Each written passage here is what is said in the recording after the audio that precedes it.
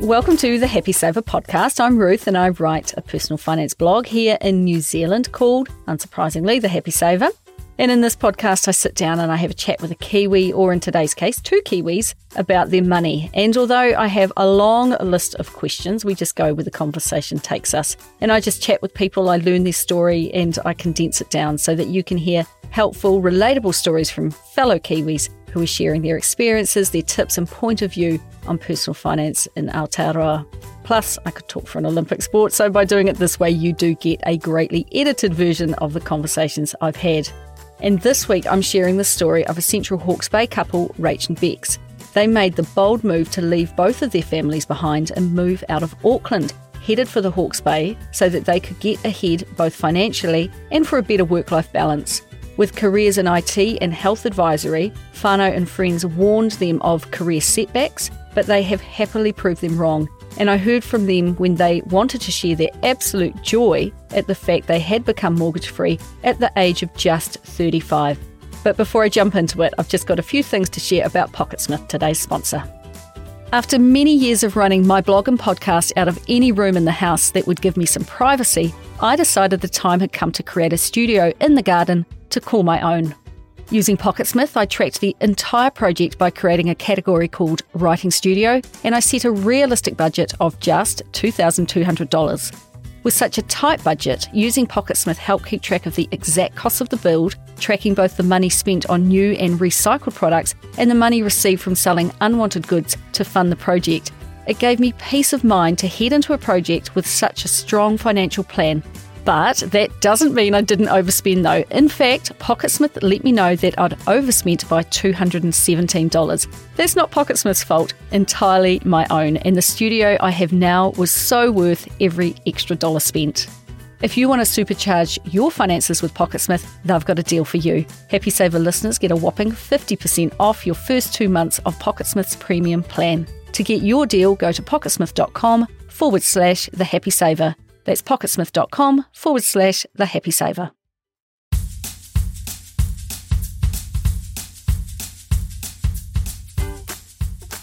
My blog puts me in a really unique and privileged position because I'll often get emails from people who have achieved a major financial milestone that they've set themselves, and because it's apparently and incorrectly, in my view, impolite to shout it from the rooftops that you have paid off your credit card and chopped it up, or paid off your car loan or student loan, or achieve some other massive money-related thing, they write to me because they know that I'll be delighted for them. This was the case when Rach emailed me to say that they were tantalisingly close to a major milestone that they wanted to share with someone who would understand just how great an achievement it was. They were moments away from becoming mortgage-free at the ripe old age, she said, of just 35.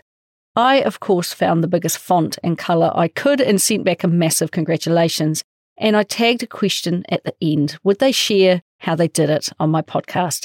Thankfully, they happily agreed because she said that this very podcast was one of the things that helped keep them focused as they changed their behaviours and attitudes towards everything from food budgeting, loaning money and starting to invest. And now that they are debt-free and no longer chained to their jobs, they are on a mission to help others do the same. They both grew up just south of Auckland in Papakura. Beck was one of 6 kids whose parents owned a variety of hospitality businesses and worked about 364 days a year, she said. Beck helped out from the age of 5, both unpaid and then paid, and when her parents bought a restaurant, she started as a kitchen hand before moving through to basically being the chef. She said that all her siblings helped out and they each found a role that they enjoyed in the business and settled into it. They never got anything for free and learned from a really young age that if you want something, you have to work for it. A key life lesson that has certainly stuck. The other thing it did was put her off small business ownership for life. Watching your mum working almost every single day will do that for you, I suspect. Her parents separated when she was a teenager, so she watched her mum pretty much work her ass off and raise all 6 of them by herself. Her mum sounded like a phenomenally hard worker and someone who never gives up. After selling up the restaurant after the kids were leaving or had left home, she went and got herself a science degree and went into another career in the health sector before getting enough money together to retire to a seaside town out of Auckland. And this is where all the family, her siblings are now in their 30s and 40s, and extended family now converge on the weekends. And it sounded to me like her mum liked nothing better than to bake and hang out with her mokopuna. Beck said that she learnt about money by osmosis because when you are involved in the daily running of a business, you see how the money works. She didn't feel rich. It felt like they were surviving. And she realised there was to be no money unless you worked for it. She said that thanks to her mum, she is pretty pragmatic, and that has been a real helpful attribute throughout her life. She did remember that at school they had those ASB bank books that they put $1 in a week, but apart from that, there was nothing specific being taught. She saved up and bought her first car by herself, a Mazda Familia, for $2,500, and she paid for her own petrol too. She didn't even know there was such a thing as borrowing money. That was just never an option, and she has continued her life with the view that taking on debt and credit cards are a bad thing and not something you ever need. Beck played sport throughout her youth, and at the end of year 12, she applied for and won a sports scholarship to AUT, which is Auckland University of Technology.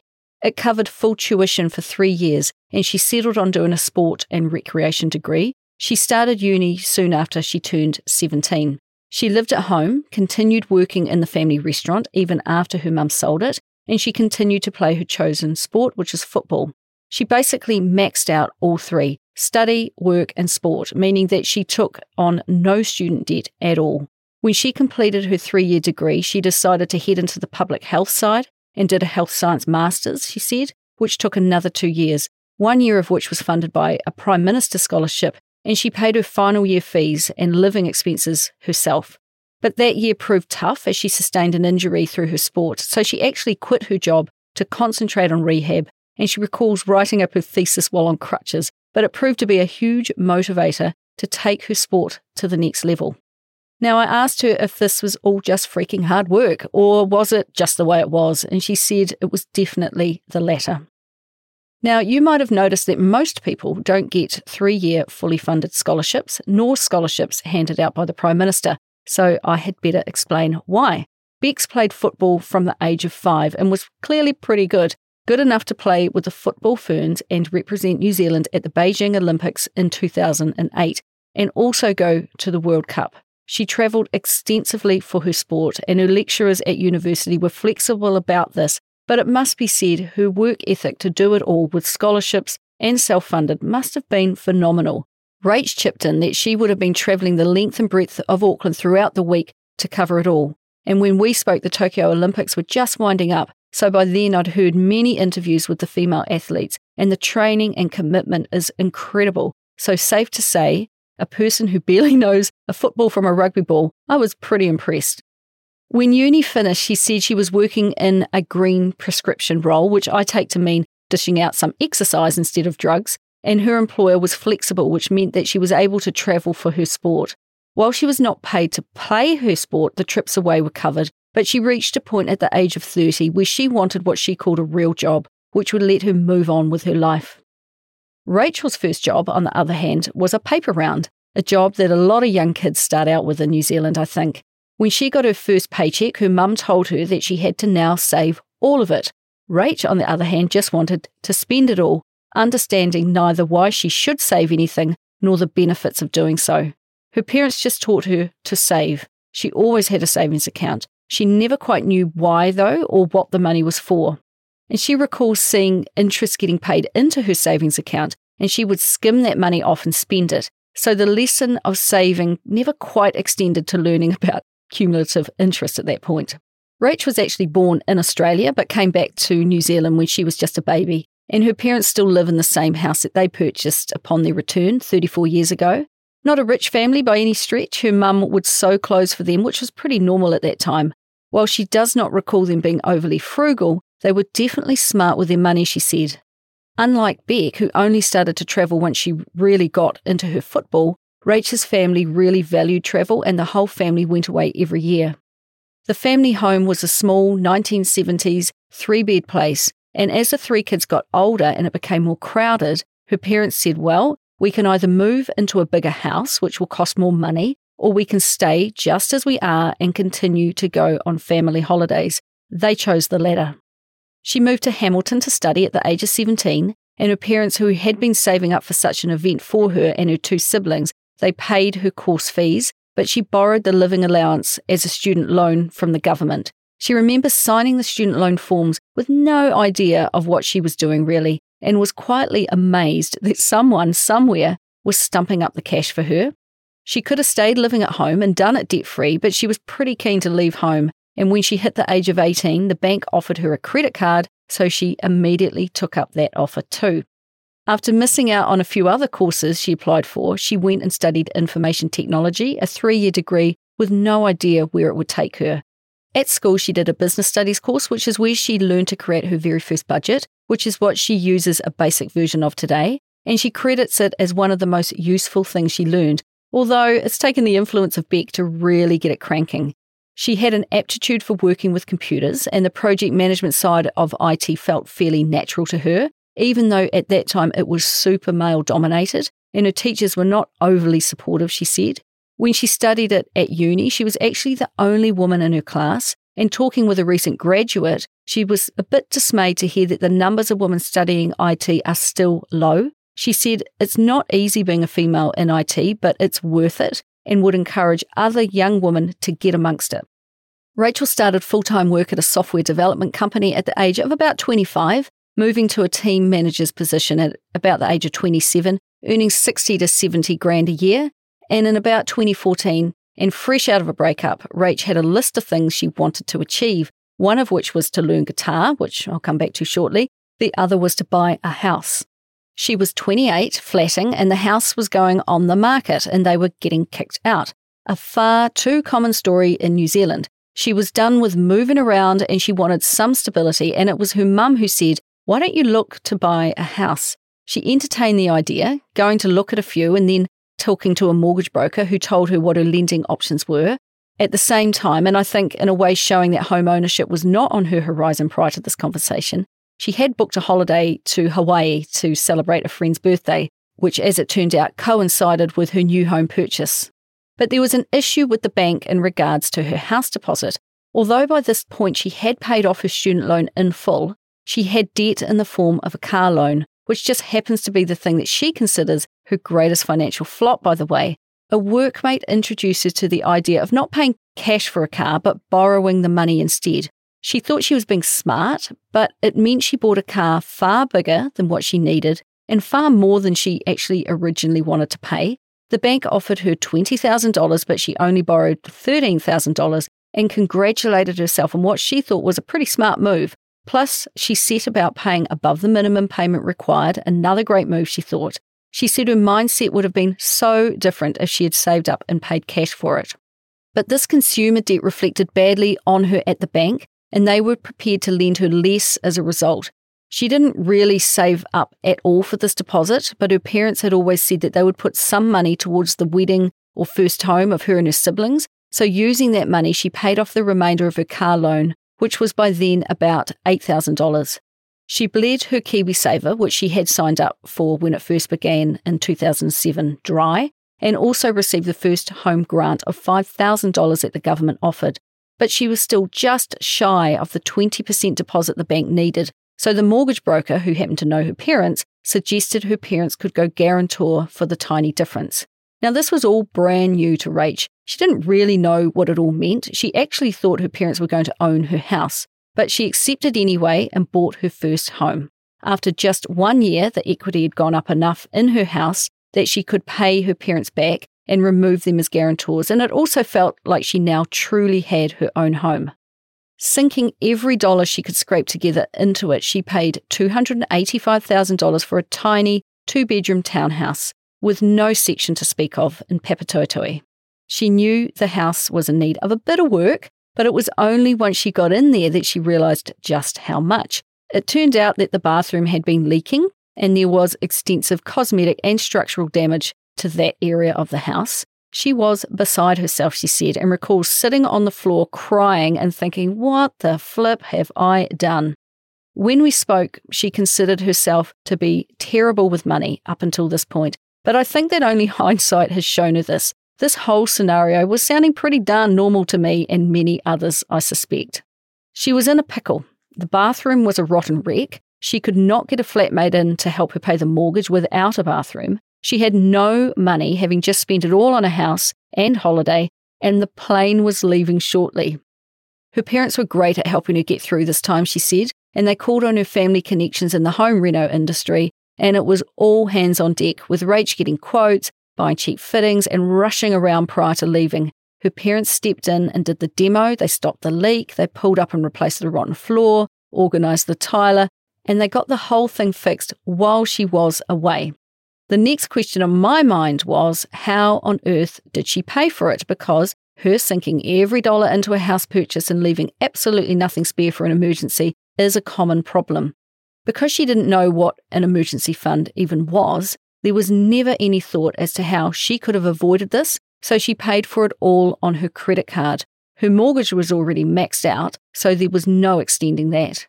Looking back on it, she now realises she was so close to getting into a cycle of debt, but putting that $7,000 expense on her credit card thankfully scared her. The saving grace was that the bills from various tradespeople fell within different months on her credit card, meaning that by working full-time, she could juggle the payments and just keep her head above water. With a functioning bathroom, she could now also get a flatmate, and the rent they paid went to her credit card bill, and she could, she said, start to breathe again. Meanwhile, in another part of Auckland, when Beck had returned from the Beijing Olympics, she got what she called her first real job, working different health-related roles and earning about $60,000 a year. And she saved money, a lot. She pretty much saved 80 to 90% of her income, she said, saving $40,000 up in just 1 year alone, with the express purpose to buy a home with her partner at that time. 2 years after beginning her job, she purchased the cheapest house they could find, which was a 3-bedroom home for $345,000 in late 2011. Beck paid the 20% deposit, which was about $70,000, and they signed up for the mortgage together. She had not signed up for KiwiSaver because she wanted to instead put all of her money into a house deposit, and her thinking at the time was that she only had so much money coming in and that she would wait for another time when things were more permanent and she could afford to do KiwiSaver as well, which she did. In comparison with Rachel, who she was yet to meet, she didn't extend herself financially, and they moved into the whare knowing that it needed work, but having already set money aside to do it. Because their relationship was new, they created a property sharing agreement to protect them both financially should they split, which they actually did end up doing in 2015. It was only after splitting that she realised the agreement was poorly created, having not sought enough independent legal advice at the time of drafting. So lesson learned. But after a bit of a rough negotiation period, the house was sold, the mortgage was repaid, the lawyer was also paid, and Beck came out with about $200,000 in cash after 4 years of home ownership. Soon after, she too took up guitar lessons, and who should she meet at the very same class but Rach? This was to be their second meeting though, because their paths actually first crossed when they were pretty young, at about the age of 15, as Rach played football too, and they both were in the same team when they played at a tournament in Vanuatu. After a time they became a couple, and no, neither of them can play the guitar today. Although it sounds like they both failed to learn guitar, they did learn a lot about each other, and they've been together ever since. Rachel's flatmate moved out and Beck moved in, but she knew she wanted to get back into the property market ASAP, because by this time in 2016, the Auckland property market was seriously on the move upwards. She looked around to buy an investment property, but that would require her to come up with a 40% deposit, which she didn't quite have enough money to do, so they flipped it around. Beck bought a $600,000 house with a 30% deposit of about $180,000, and they both moved into it, and Rachel rented her home out. They also visited their lawyers and got a relationship property agreement that was a lot more comprehensive than Beck's previous one and would protect each of them if they were to split up. Initially, they kept their finances completely separate and went 50-50 on all bills, but Beck slowly started to influence Rach and showed her some of the things that she had learned about how to manage money well and encouraged her to get her debts paid off. These included credit cards and some money she owed her parents for some home repairs, which Rach had barely been paying on because, with a 0% interest rate, she said there was zero motivation to pay her parents back. But Beck said to her, "How could you do that? How could you be content when you know you borrowed the money from them?" She slowly influenced her to save up in advance for household bills like rates, so you always had enough money when it was due for payment, and to pay her parents back so that she could feel free. She introduced her to the idea of being more frugal so that you could become 100% debt-free. Together they got smart, and Beck said that Rach took the baton and began to run with it, and they now work completely as a team, so are both heading for the same goals. Rach credits Beck for most of her learning about money. Beck had read something called the Trinity Study, a 1998 paper written at a Texas university about how much money you need to have invested in shares so that you can have what they refer to as a safe withdrawal rate, which is pretty commonly known as the 4% rule. If you apply this rule, they calculated that the share portfolio would last 30 years plus, and during each of those years, you could pull an income from it. She also came across Mr. Money Mustache in 2016, and I'll just jump in here with a great resource for you to look up, and that is his blog post called The 4% Rule, the easy answer to how much do I need for retirement. It's a fantastic and informative post, and one that is guaranteed to make you think, and this led to them starting to have more conversations about money and the rejection of what Beck sees as the norm, to work your whole life while you constantly pay off debt and then retire at 65. Beck simply rejected that assumption, and it just made sense not to follow what most others were doing. Because of the messy separation Beck's went through and the part that money played, it means they have communicated about money from the get-go, probably more than they would have, they said. But as a result, and because both of them laid all their financial cards on the table early, they've never argued about money. And as they came across each new resource, they just added it into the conversation. When we spoke in August 2021, they had just made the move to combine all their money. It was the next logical step because they now feel they are a united team heading in the same direction. And while your money is separated, that is never quite the case. Still Auckland-based, Bex came to the conclusion that they would never get ahead if they stayed there. And it was not just about the incomes, which had kind of hit a ceiling. It was more that she grew up in a smaller town where you could free range with your mates and come home for food when the sun went down.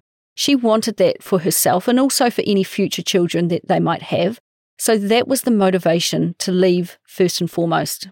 Plus, they felt that being mortgage-free goes hand in hand with being more sustainable because you stop consuming so much stuff to fill a void in your life and everything becomes just that bit more intentional.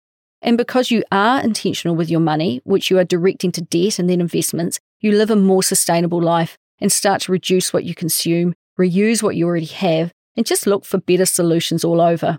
They also wanted their time back again and the flexibility to work how they wanted, because although they had families spread across Auckland, the reality was that they all just drove long commutes, worked long days, and then didn't have the opportunity to have real quality catch-ups with their friends and whānau in the evenings and the weekends anyway.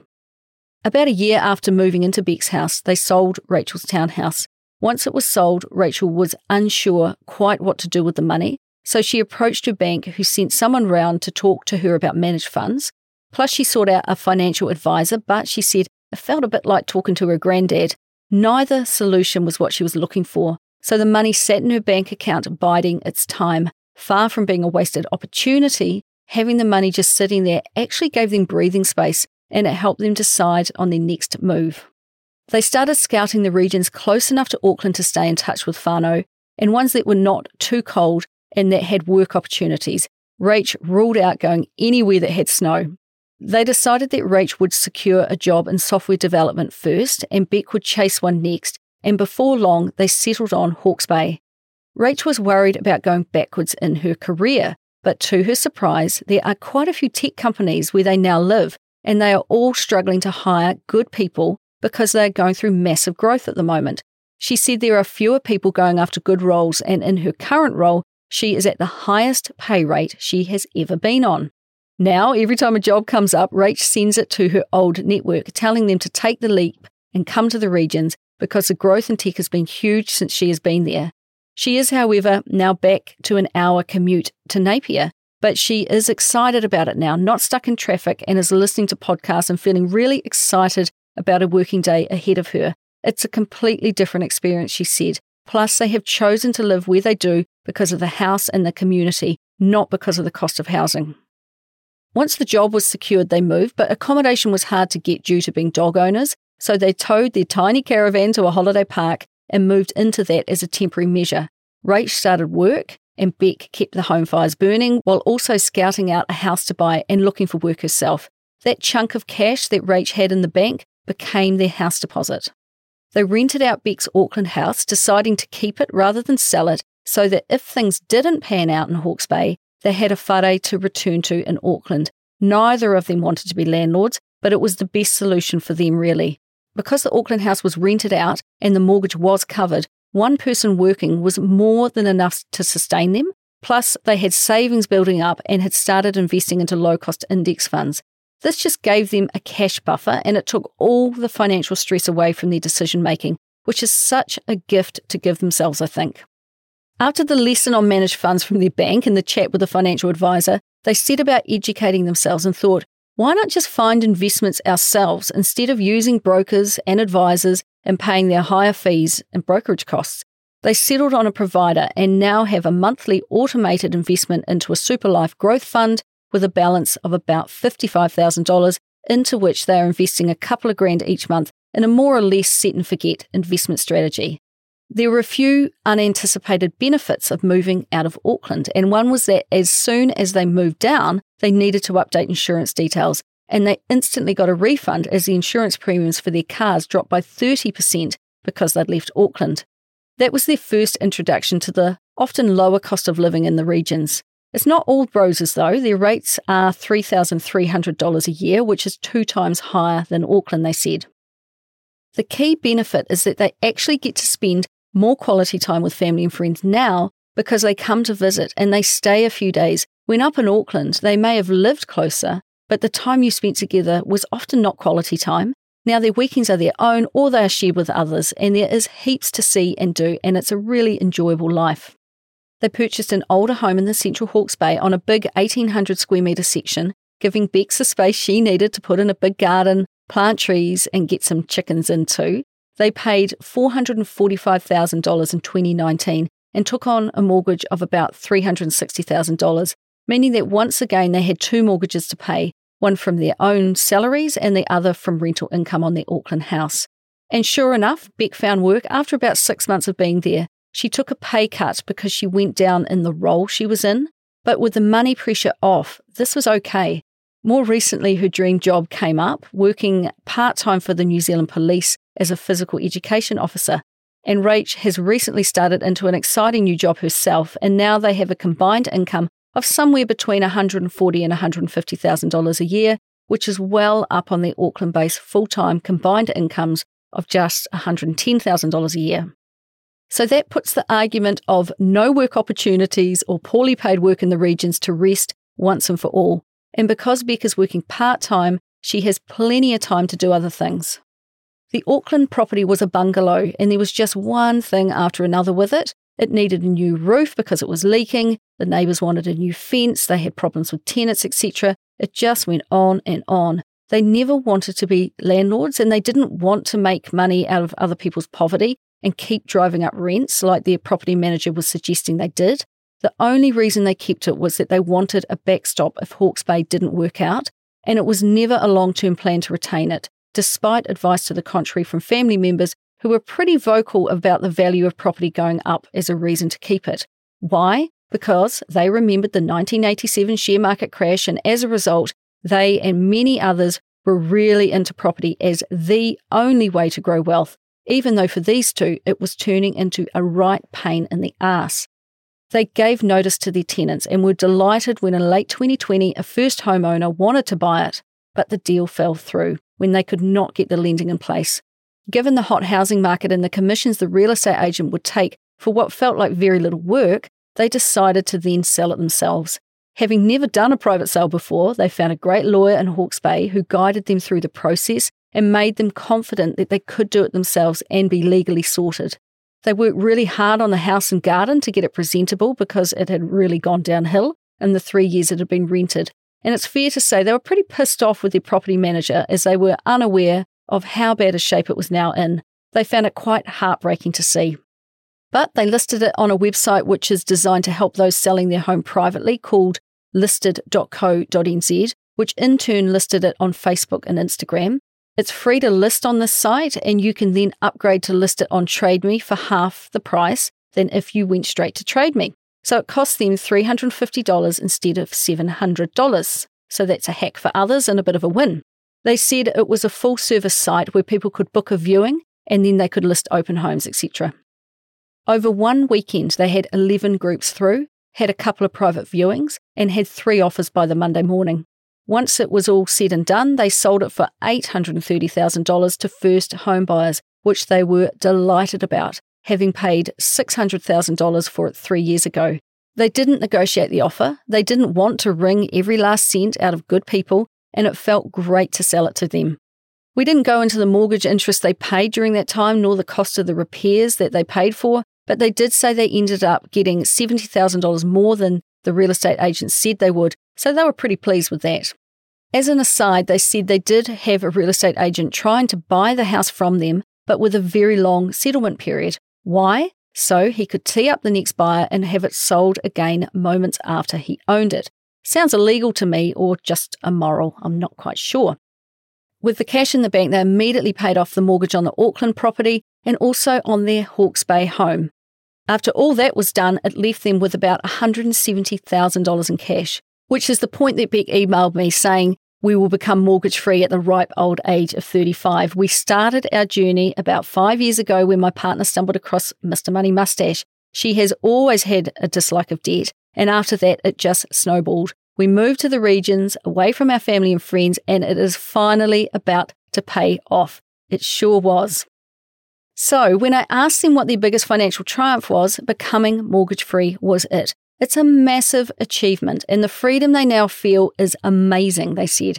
And I think that's the point worth dwelling on for a moment, because I don't think that people quite appreciate the freedom of not having to hand over half of your paycheck to a bank each month so you can buy back your home brick by brick, and many let a mortgage linger on far longer than it needs to.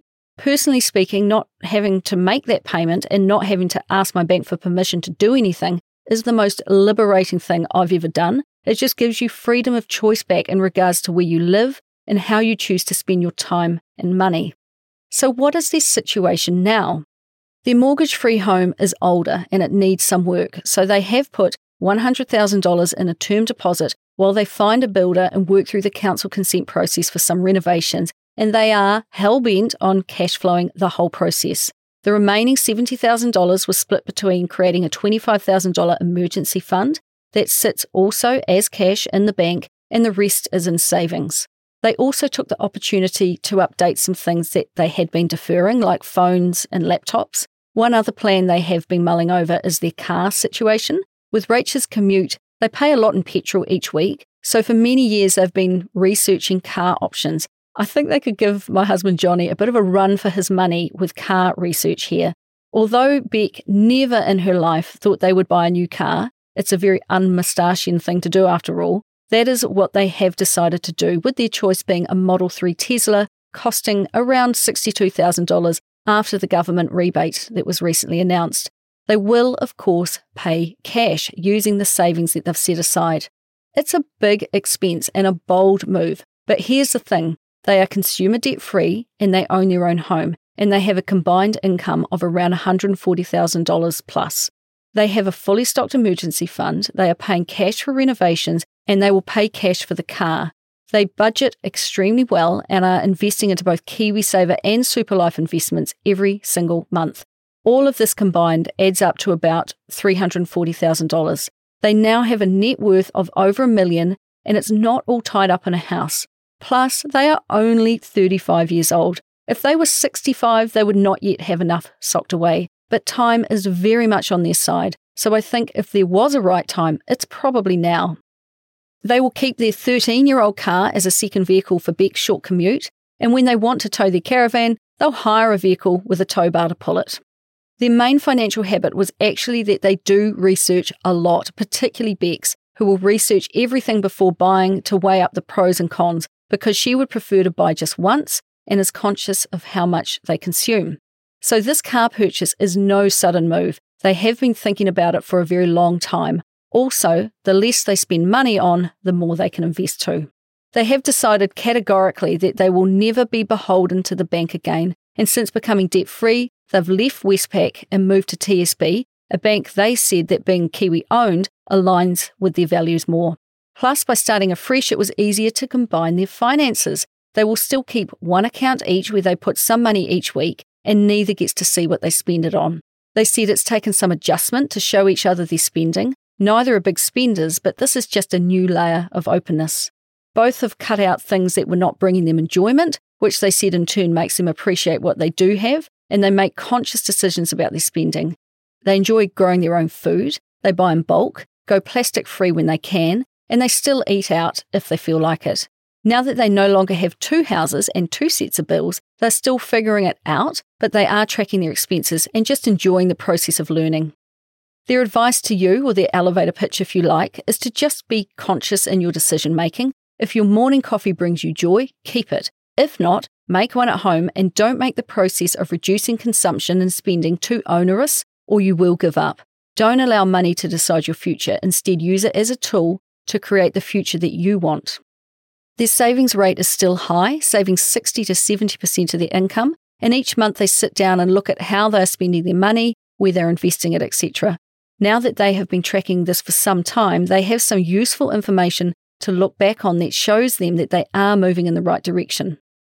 Both have their KiwiSaver in a growth fund with Simplicity, and they had a lesson in time in the market, when although Beck started her investment later, remember she wanted to get her house buying sorted first, but she has continued to invest ever since, and even on a part-time salary. So with smaller inputs, she has a balance of $62,000. Rach, on the other hand, even though she earns more and has more deductions from her wages, she wiped hers out to buy a house, and she is still lagging behind Beck with $57,000, and she's still not catching up. Starting early, contributing always, and not deleting it to buy something is the key if you want to get to 65 and have a nice retirement balance with minimal effort.